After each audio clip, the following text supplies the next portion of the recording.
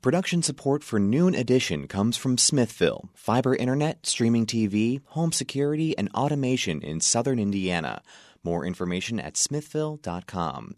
And the Herald Times, featuring coverage of local news, entertainment, and sports. In print at heraldtimesonline.com and on your mobile device. And the Bloomington Health Foundation, this September hosting the 20th running of Hoosiers Outrun Cancer, a 5K run/walk supporting those in the community facing a cancer diagnosis. Registration and more at HoosiersOutrunCancer.org.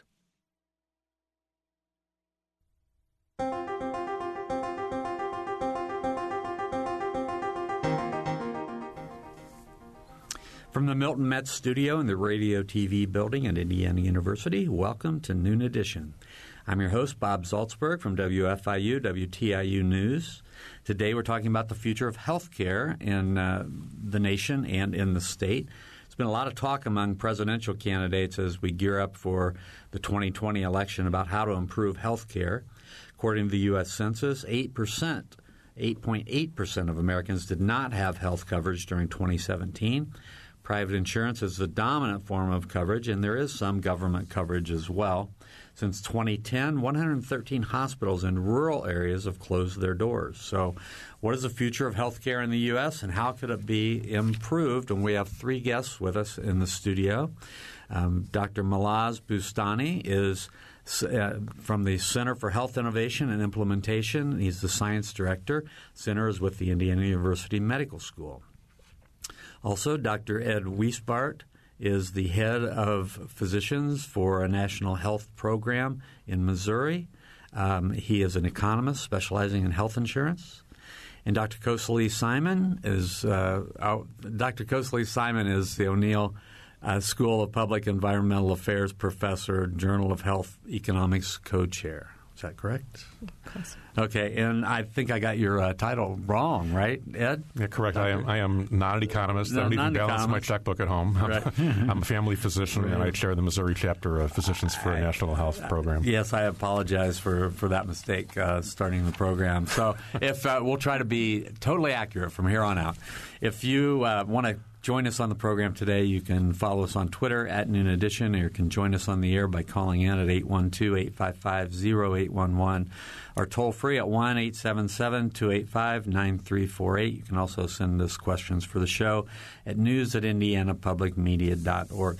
Well, part of my interest in the show is that we're starting to see all of these candidates come out with their ideas for health care and health policy, and with the Democratic debates, we've seen people stand up and talk about whether they would give up their private insurance for a national health care plan, some sort of Medicare for all. And I think I'd like to start by just trying to get down to some definitions. What does Medicare for all mean? And Dr. Weisbart? Yes. Dr. Weisbart, Medicare for all. What's that mean for people, and what would you favor? Well, it's a pretty simple concept, and it means exactly what it says. It says give Medicare to everybody in the country. Take Medicare as we have it today, improve a handful of things that we all recognize are limitations in the way it was set up. So make sure that we get rid of the financial barriers to health care that are in Medicare, get rid of the copays, get rid of the deductibles, and expand the benefits so that it includes dentistry and eyeglasses and hearing aids. So improve Medicare, and then give that actual Medicare from the federal tax dollars, give that to everybody in the country, and get rid of any of the insurance company intermediaries. Mm-hmm. So, Dr. Boustany, is that a good idea? I don't think so. The whole issue, there's two problems that we have to fix. That solution might fix one problem, but it might lead to unintended consequences. So there's an affordability problem and there's a quality problem. And we need different solution for both of them. So the affordability, obviously, there's a lot of folks who have limited mean to afford this, almost now back again to double-digit growth in our expense. And that's a problem that we have to solve. But there's the other problem that I really don't want my geriatric patient to come over the healthcare system in the first place. So maybe you should not give them that much power because they get harmed in the current healthcare system. Only less than 50% of the current care is based on evidence. 1 out of 4 people get harmed. They are not providing a great personalized care, and there's not much value, and it's getting more and more and more expensive piece. So for my mind, I think we should look at different solution and make sure one solution for one problem doesn't have an unintended consequences for the solution to another problem. So maybe by get rid of the intermediary people, like what you suggest, is technically maybe potentially giving the entire power to the consumer and convert them to actually a consumer and give them health saving account and trust them that they will care about their health more than a bureaucrat in D.C. or potentially even a doctor right now who doesn't even have a time to spend 5 minutes with you and get to know you more. Mm-hmm. And Dr. Khosla-Simon is an expert in health policy. So how do the economics of these things play out? And are there different layers to this issue? When I think about what is at the heart of this, of the interest in Medicare for All, to me it says, even though there have been these hard-won battles of the Affordable Care Act, it's not that those actions have made healthcare what America wants it to be.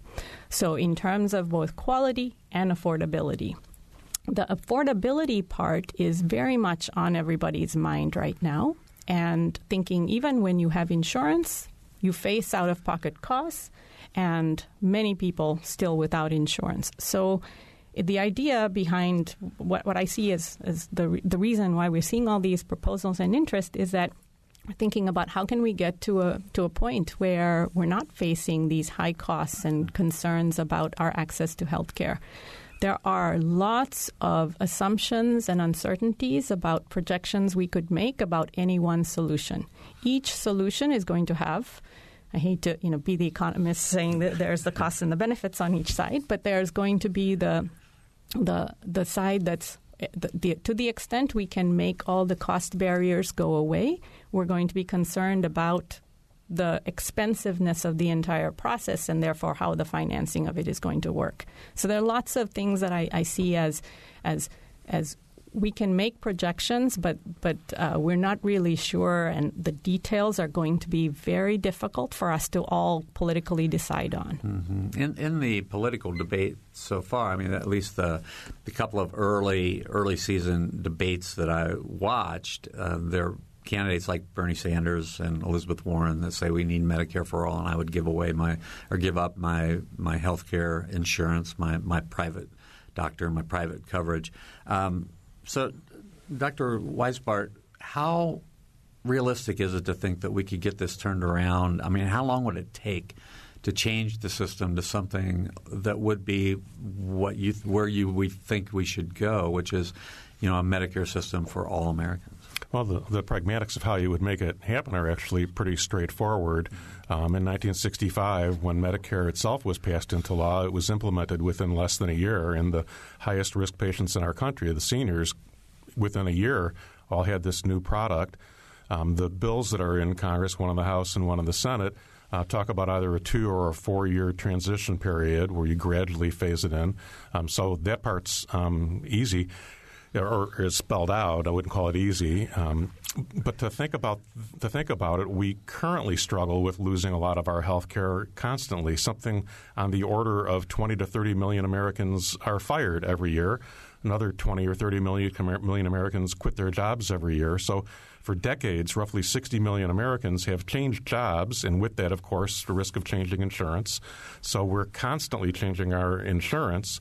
Under the proposal that we're talking about, actually, this would be a way to ensure that virtually every doctor and hospital was in the same system, in your network. So you said giving up your doctor, and that's the exact opposite of what would happen under this. Under this, you could change jobs, lose your job, start a new job, and that would be unrelated to where you go for your health care. Why should your employer in your job situation have any role on who you go to for health care? Well, I'm glad you brought that up because I think that's another one of the issues, and we'll see. There's always a lot of rhetoric in a political campaign, so we'll see people talking about what this new system would do when it actually might not do that, right? So if you have questions or comments for us today, I'd like for you to please go to the phones. Give us a call at 812-855-0811 or toll free at 1-877-285-9348. You can also join us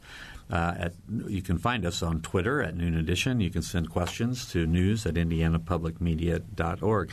Dr. Bustani, from a standpoint of you're a physician and you have a lot of patients and you want to make sure that they have the best health care. And you've said before that there maybe some combination of things might work. So, again, can you talk a little bit more about the what would that blend be for you? Sure.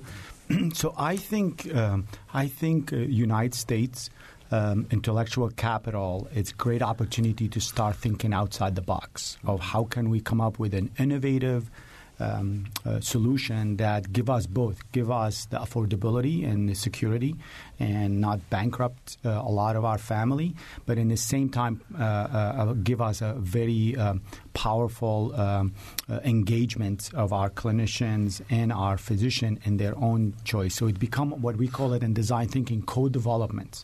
All right. So there's a lot of pros we can learn from empowering a patient or empowering consumer and making the right choice and use them to put power and influence on the healthcare delivery system to provide values, giving all the new data science and all the information we have available. If Facebook can know a lot about you, and even actually, with Cambridge Analytica and other potentially nudge you to think differently, why we don't have that capability of creating personalized care for everybody. And for me as a geriatrician, that's one of the big problems for us that I get scared of from these centralized, locally insensitive potential solution is I end up taking what we call it an average solution, and a solution for an average person, apply it for somebody very far away from the average. And for me as a geriatric, that happened. Hypertension, diabetes control was built on people who are in their 50s. And when I see them in their 80s, they don't have they don't have a normal distribution. They are very, very unique, and they know their body different than them, and they live in a neighborhood that might be very unique. So maybe empowering the neighborhood, empowering the local place, empowering the patient and family, and maybe they can help put a pressure on providing affordable, high quality, personalized, and a great experience for everybody involved. So a lot of your patients, I assume, are on Medicare, right? Mm-hmm. So how successful do you think are they? So they have Medicare. 8 out of 10 people with dementia who are Medicare are not recognized by the current system. Almost 22% of them are taking bad adverse medicine for their cognition that potentially increase their risk for developing delirium. When they come over to the hospital for them, almost 23% of them have hospital-acquired complications, and their caregiver is the family member who's trying to take care of. Medicare cannot even take care of them, even though they are the main provider. So I see the quality opportunity for improvement and enhancement in Medicare, which that's technically what you guys are suggesting. I see it, and there's a huge gap between what my patient wants and what they are getting currently for Medicare. Now, there's been changes in the past 4 or 5 years that's been really create alignment. This movement from volume-based care into value-based and define this value and personalize it has been very impactful and helpful a little bit. But we have a lot to shrink that quality.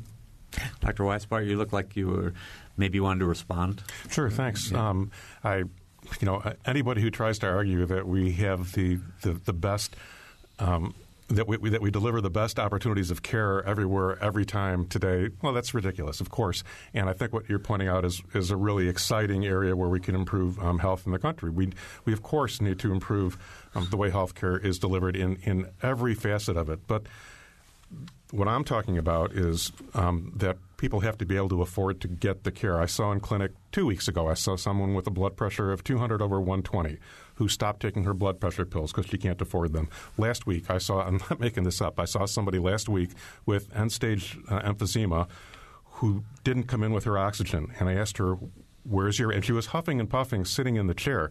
And I said, where's your oxygen? And she said, in the United States of America, she said, I can't afford oxygen.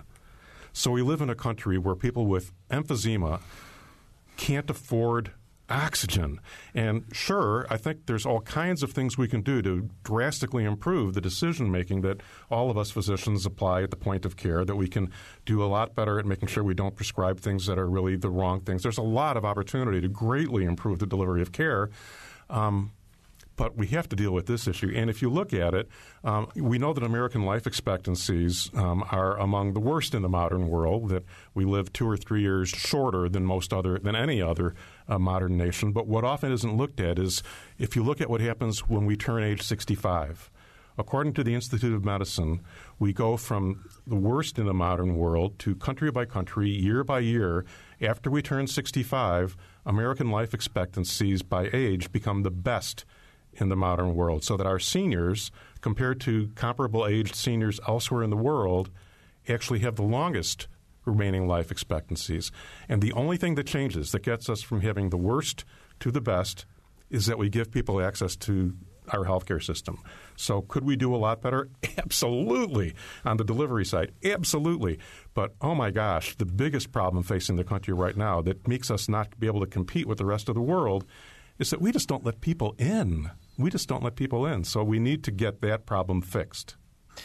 All right, I want to bring Dr. Simon into the conversation. So, Kusali, what the data that you've seen and that you've studied, I mean, are there systems that either are Medicare for all in other places, or some kind of a hybrid system that you think would work well in the United States? So definitely there are many ways to cover the uninsured. When people ask me, how has the Affordable Care Act fared? I say, well, in terms of covering the uninsured, states politically decided whether they wanted to opt into programs or not. But if we do want to cover the uninsured, we know how to. We make them eligible for free or heavily subsidized health insurance. The big question is, how does the design of that financing structure affect how much care we use and where that care is used, and ultimately, are we making the whole system cheaper and better quality? That's where there's so much uncertainty about what works. So practically speaking, about where we're at right now, we have a $3 trillion sector in healthcare. We have lots of ways in which the existing structure is going to be very resistant to change because it is a structure we know. And in healthcare, it's often the case that people feel, even if I feel like I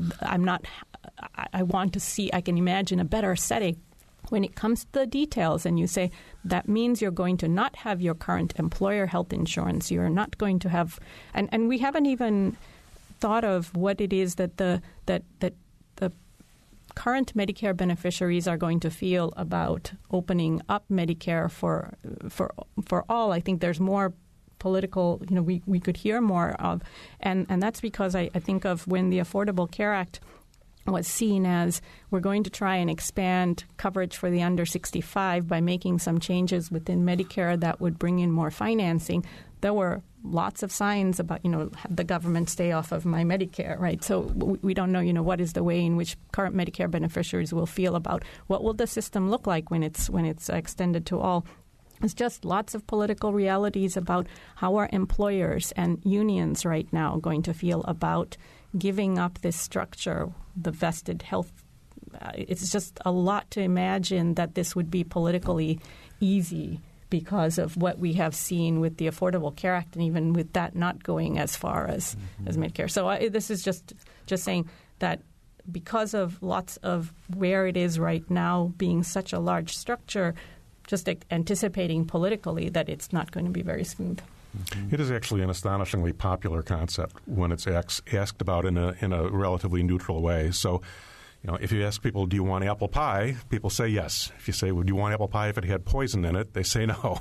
The same thing is true with Medicare for All. If you ask people, do you think, we should all have access to, universal health care that's of high quality and that it shouldn't, all the features that we described, they say yes. If you say, but we're going to take away something from you, they say no. But that's an unfair way to phrase it, because it's like taking somebody who's got a seat at the back of coach in the airplane that they paid a fortune for and saying, well, you're going to have to give up your expensive coach seat for an inexpensive seat in first class in the front of the plane. Most people would say yes to that.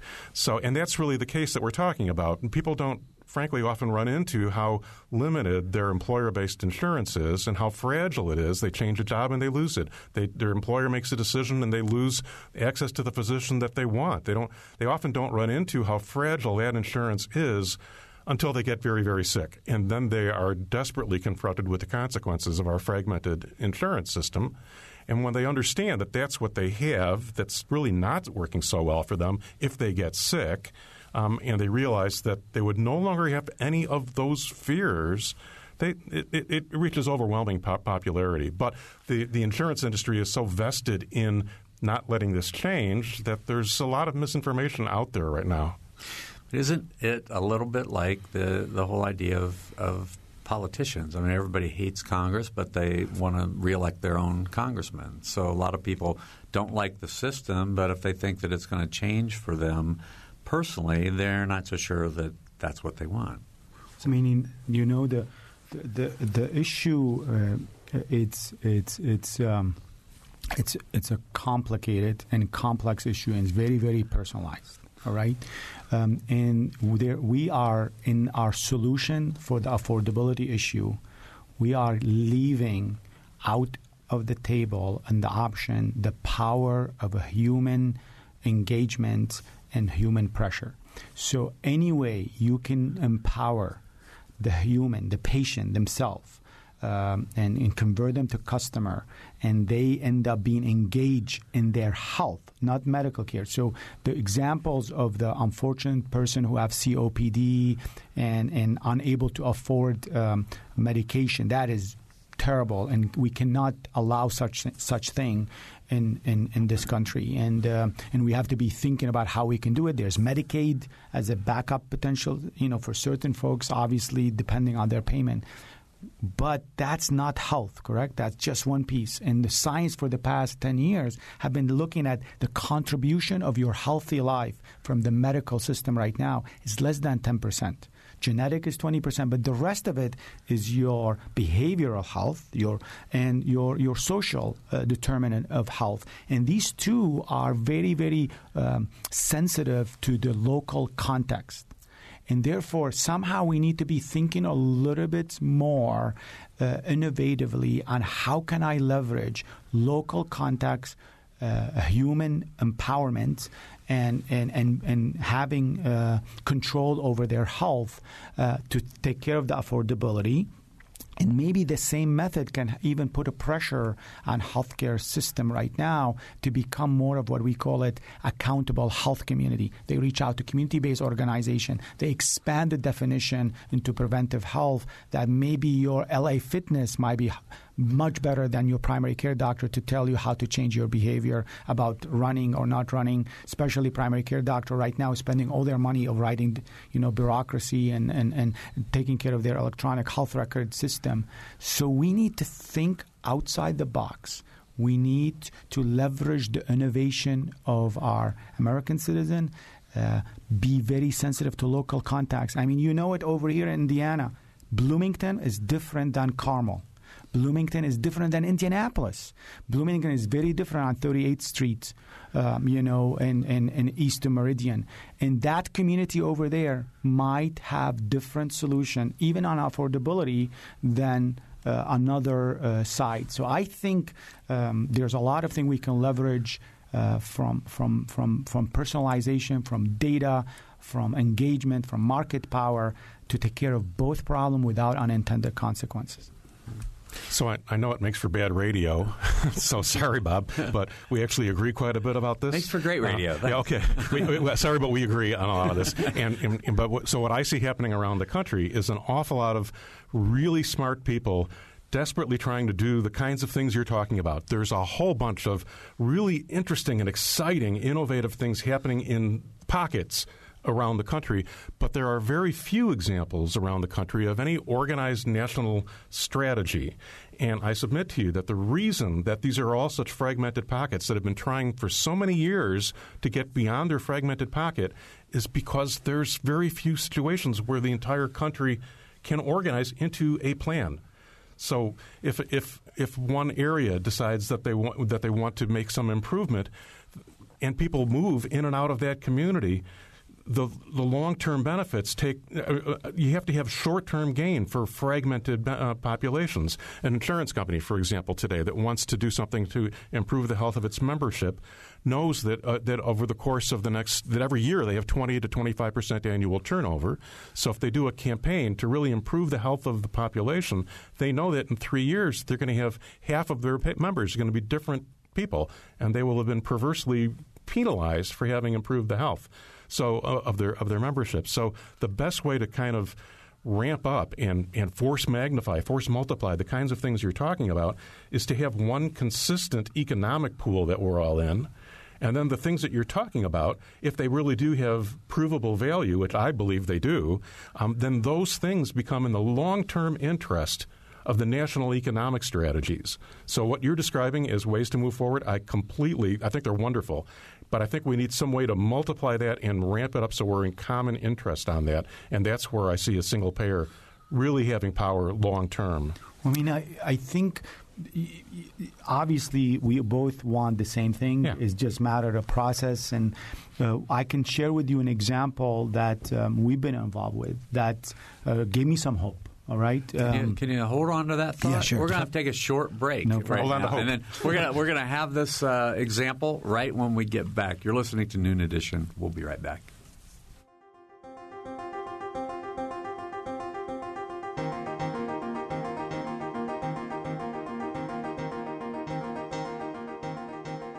From the Milton Met studio at IU's Radio TV building, this is Noon Edition on WFIU.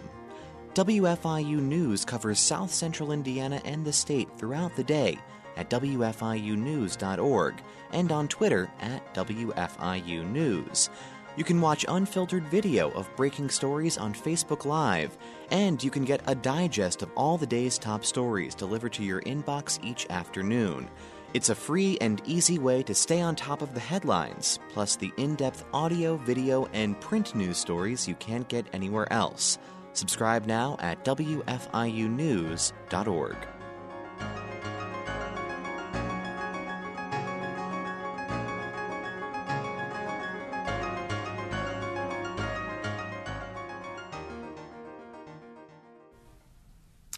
Welcome back to Noon Edition. I'm Bob Salzberg, your host, and we're talking today about health care issues, and we're talking about Medicare for All. And also other possibilities as we go forward. We're going to be hearing a lot about this as the next presidential campaign gets ramped up. So we have three guests with us in the studio. Dr. Kosali Simon is here. She's from the O'Neill School of Public and Environmental Affairs at Indiana University. She's a professor and also Journal of Health Economics co-editor. Also, Dr. Malaz Bustani is with us. He's from the Center for Health Innovation and Implementation, the science director, and the center is with the Indiana University Medical School. I need to slow down. Dr. Ed Weisbart is here. He's the head of Physicians for a National Health Program, Missouri. And Dr. Weisbart, you're in town, and there's an event, right, that you want to talk about? I am, yeah. I've been brought from St. Louis to town here to speak for Medicare for All Indiana. It's the name of the group, Medicare for All Indiana.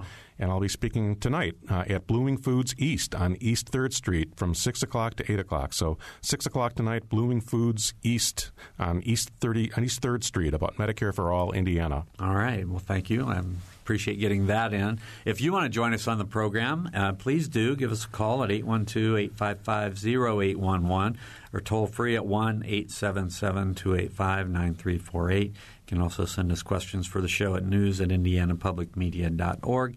And you can follow us on Twitter at Noon Edition. Dr. Bustani was getting ready to talk about tell us a story, basically. Yeah. So, in 2015, President Obama released funding to support a lot of clinicians in the country, help them, provide technical assistance for them to be prepared to move from volume-based care to value-based care. And Indiana University, we were lucky that we received a significant amount of money to actually provide such process. And we created a coalition of around close to 14,000 clinicians in 5 states. And what we have done to help them in that transform and movement is we actually did 2 strategies that I think we should do over here. We did centralized strategy, local operation. And so what happened, we set up the goal on the long run, but we embedded quality improvement advisor who knew the neighborhood there, who knew the doctor, who knew the system, and who knew the community-based organization, and start creating these coalition of what they call the medical neighborhood coalition that include a specialist, include a primary care doctor, include the church, include community-based organization. And together they were able to improve diabetes care because they didn't just end with medication. They also improve changing the patient behavior. They improved flu vaccination for everyone and reduced a lot of wasted cost. And for every dollar that we receive from CMS, we haven't confirmed the analysis completely, but there's really good return on investment, not by limiting access, by being a smart and creating local solution. What we found, local solution in Indianapolis was very, very different from a local solution in North Michigan. And actually, sometime when we took that local solution from one place and forced it to another place, it's not just didn't work, it has a lot of unintended consequences. Mm-hmm. So I think that's kind of the process. We need minimum centralized strategy and a lot of freedom on the local context in anything, including the affordability concept. Mm-hmm. Dr. Weisbart, can you? Yeah, I could not agree more with you. And that's it's interesting that program that you're talking about was funded by Medicare. So that's there are very few, if any, private insurance companies that would want to fund a program like that. I spent years working within the private insurance industry and tried to advocate for programs like that and was invariably told, well, then who's going to fill our hospital beds? Literally, I had a hospital tell us that and cut down a program. Well, then, why would we pay to increase control of cholesterol when our members are going to leave in 2 years and it takes 10 years to prevent a heart attack? So the fragmented system that we have today is, I think, the main barrier to the sort of implementations that you're talking about. And I think that's incredibly important. And that's the whole idea, is to have a federal source that wants to find things that work, because it's cheaper to find things that work. And so if there are models like you're describing, and I completely agree that there are, and I think that's a great example of them, then great. So learn from how exactly that was built so that it's customized at the micro level, because healthcare is very different from one city to another. So you're describing exactly one of the long-term benefits of putting in place a single-payer Medicare for All system. All right, we're going to go to the phones, and I think our questioner is probably going to be asking this for Dr. Kosely-Simon. So, Ann, if you have a question, go ahead. Yeah, my question is the economic impact of a single-payer system versus the type of systems that we have now with private insurance My understanding is that if we had a single-payer system, that a certain percentage would be taken out of a person's gross salary. And would that percentage be less money than what is paid now for a premium for-profit insurance program for a family of 4? And that's a great question, which is how would we think of the amounts of money that we'd have to pay and where would that come from? So when we think about providing single payer or any kind of health care that has minimal to no cost sharing, that you're not going to be having to pay for a service when you use it, and that it's being financed through some other system where we're all paying into it. The question is how large is that total going to be? And that's where, as I was thinking earlier, that we can have forecasts of how much that is, but there's a lot of uncertainty around that, because what we're saying is how much healthcare would we all use if it was zero cost to us at that point? And what we've learned from lots of settings is that we use a lot more care when the cost is lower. We use care of all kinds. We use the kinds that we should, and then maybe the types that we would best be geared elsewhere towards. On the financing side, if we were to finance Medicare for all just through payroll taxes or just through income taxes, it would be quite a lot. But that's not the only scenario. There's currently lots of payers who are paying in, trying to think of how to harness those payments. So how can we take all the money that employers are currently putting towards employer-provided health insurance, which is in lieu of wages?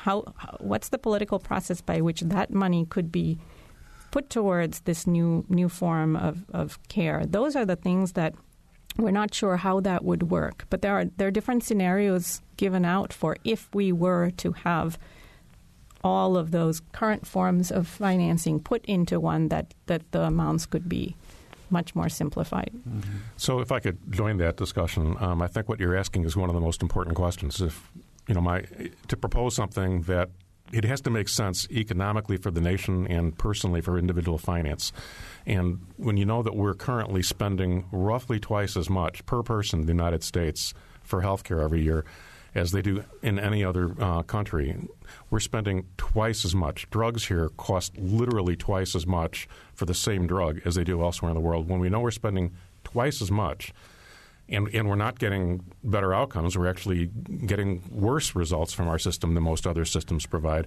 When we know that that's going on, I think it's very difficult for me to think that we couldn't possibly save money on this. And in fact, there have been 29 economic analyses that have shown that the results of a Medicare for All system would be at least break even, and most say we would save money. There was actually a statement about 3 months ago from 247 economists around the country saying, yes, this makes economic sense, which means that the question you're asking is exactly the right question. It means, of course, there would be a tax funding for it because it's a publicly funded program. But at the end of the day, do you really care if your money is going through taxes or through premiums? And at the end of the day, you would be spending less. At the end of the day, something on the order of 95% of Americans, virtually all Americans, would spend less. And of course that's the case when you're talking about a system that, of course, would be less expensive to administer than what we currently do. Mm-hmm. I think that, again, asks a great question, though, because it really does boil down to that individual. I mean, I want to know what kind of care I'm going to get, and I want to know how much I'm going to pay for it. Is it going to be better or worse than what I have now, right? So, Ann, thank you very much. Do you have any follow-up? No, thank you for the answers. I learned a lot. All right, thanks. Bye. If you want to join the program, if you have a question, give us a call at 812-855-0811 or toll free at 1-877-285-9348. You can also follow us on Twitter at Noon Edition, and you can join us on the show. Send us a question at news@indianapublicmedia.org. That dollars and cents question is an interesting one to me, and I think sometimes people will hear this, hey, Medicare for all, that means everybody's going to get, socialized medicine. It's going to be free health care. And, last I checked, my Medicare isn't free. It comes out. I get. I've paid into the system, and I'm now paying for health care. Not paying as much probably as I used to. So, can you sort of address that issue, the fact that, when people talk about, well, this is just going to be socialized medicine, you're not going to be, people are going to get something for nothing, that kind of thing. The government's going to just fund all this. Can you address that, Kosali? Sure. I think it boils down to thinking about how much sway is there right now in our tax system, for how much appetite is there for saying that if we're going to deliver something new, that's going to be a new form of financing, how much can we get through increasing income taxes? And then the other that then becomes this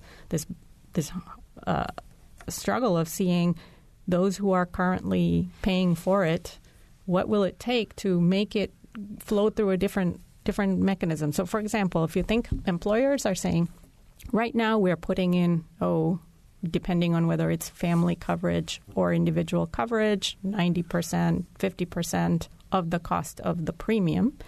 What will it take to say, we'll not put that money into your wages, into your health insurance. Instead, will we pay into the government, or will we give it to you in wages, and then will you be okay now paying higher income taxes as a result?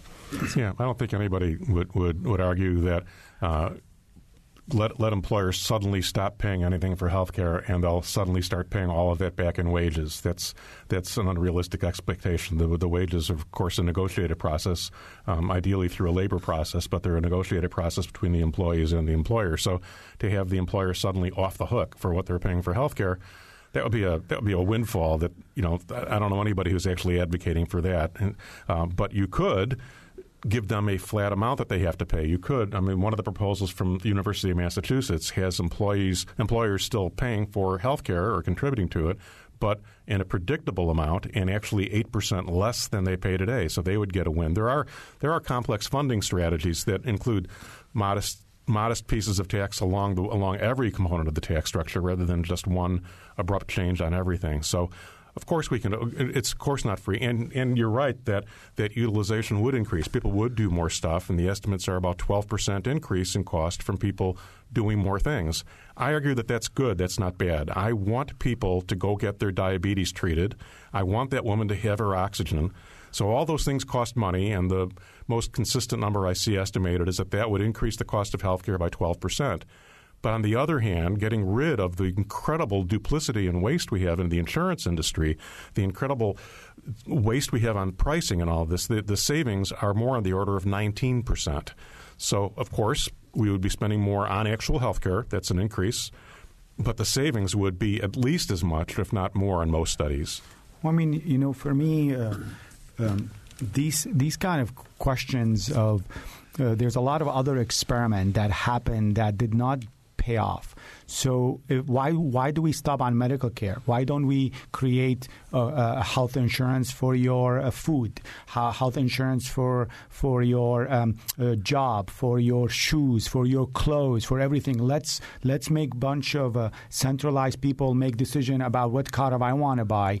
There is opportunities for us, like a health, is to start leveraging the market power.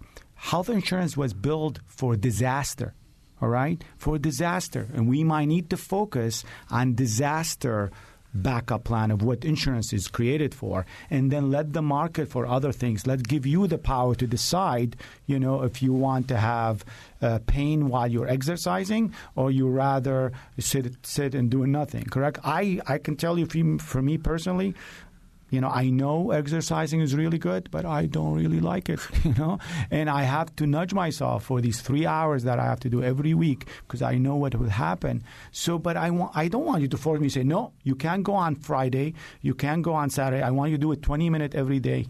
So I think we can create an insurance for disaster, but everything else, let's leverage the market, let's leverage the empowerment to help me choose which thing I want to do. But if I got lucky and was able to have no disease when I was young, and do it. But if I got unlucky and by genetic or anything else social, then I will have that safety net for disaster and give me the help. But don't take choice for me and let some bureaucrat make these kind of decision away from my system. We have a little bit less than 10 minutes to go. So if you do have a question, we still have time to take it. 812-855-0811, 1-877-285-9348. Also send us your questions, news at indianapublicmedia.org.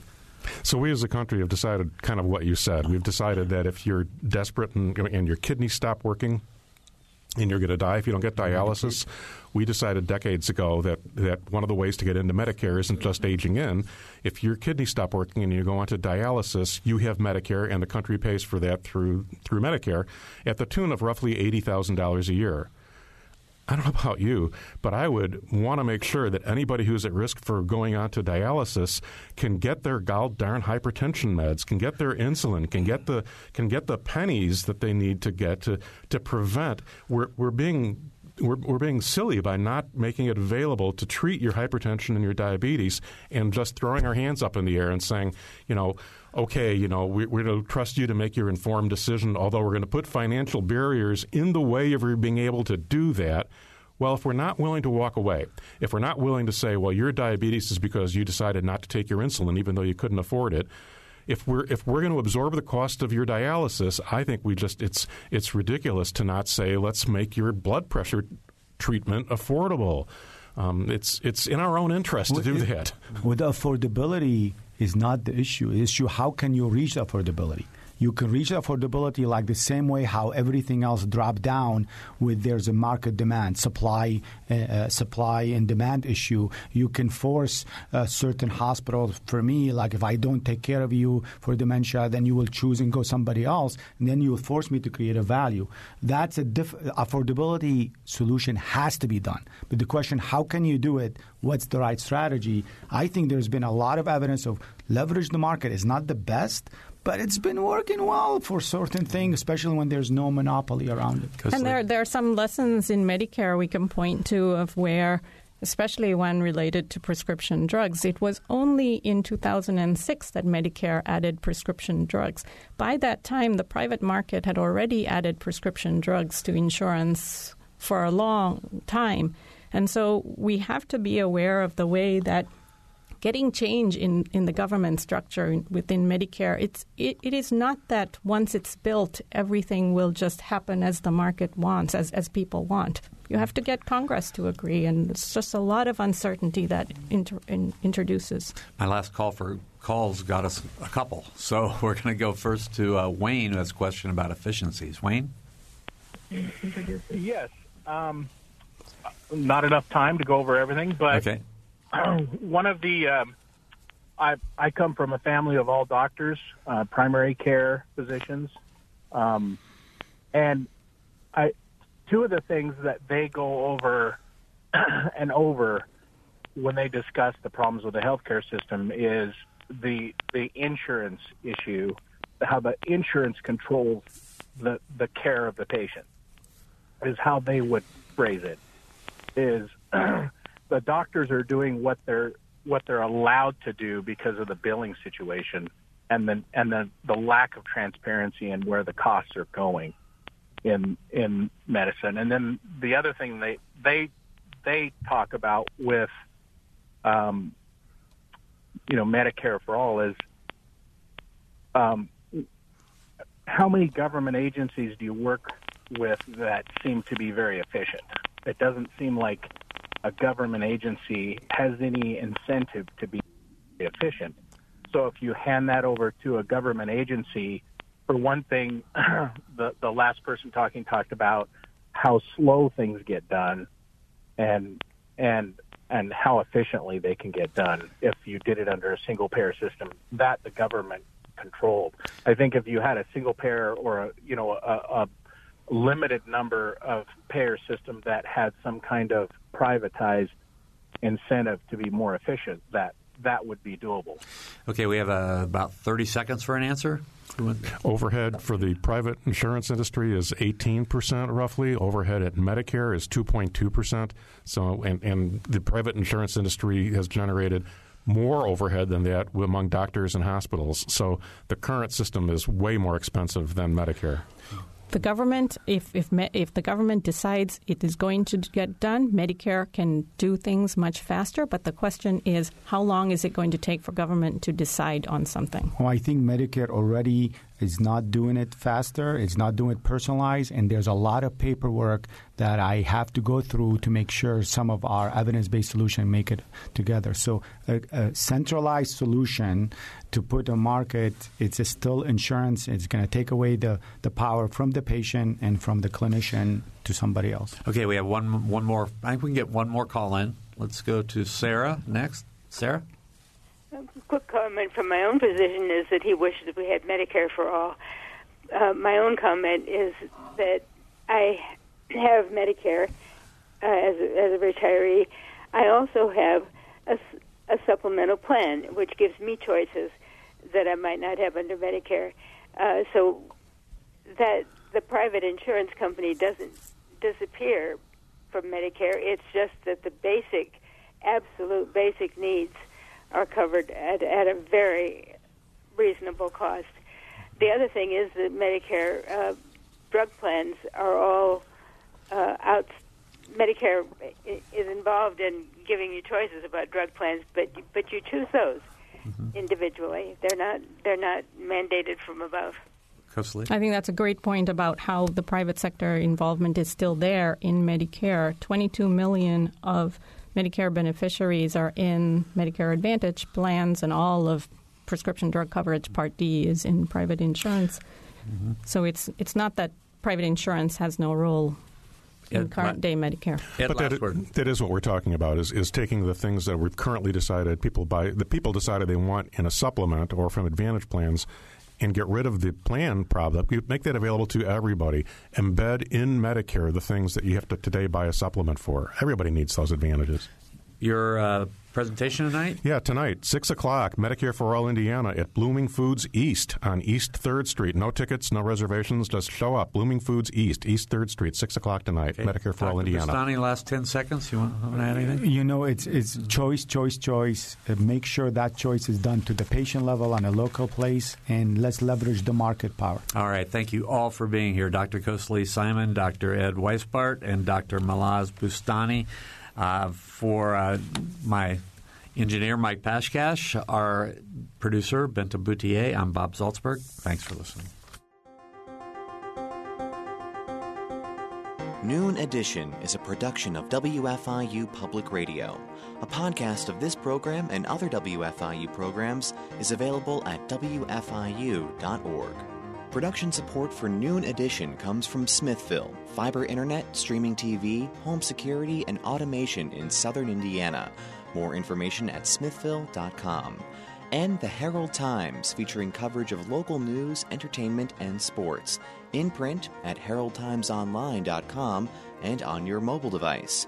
And the Bloomington Health Foundation, this September hosting the 20th running of Hoosiers Outrun Cancer, a 5K run/walk supporting those in the community facing a cancer diagnosis. Registration and more at HoosiersOutrunCancer.org.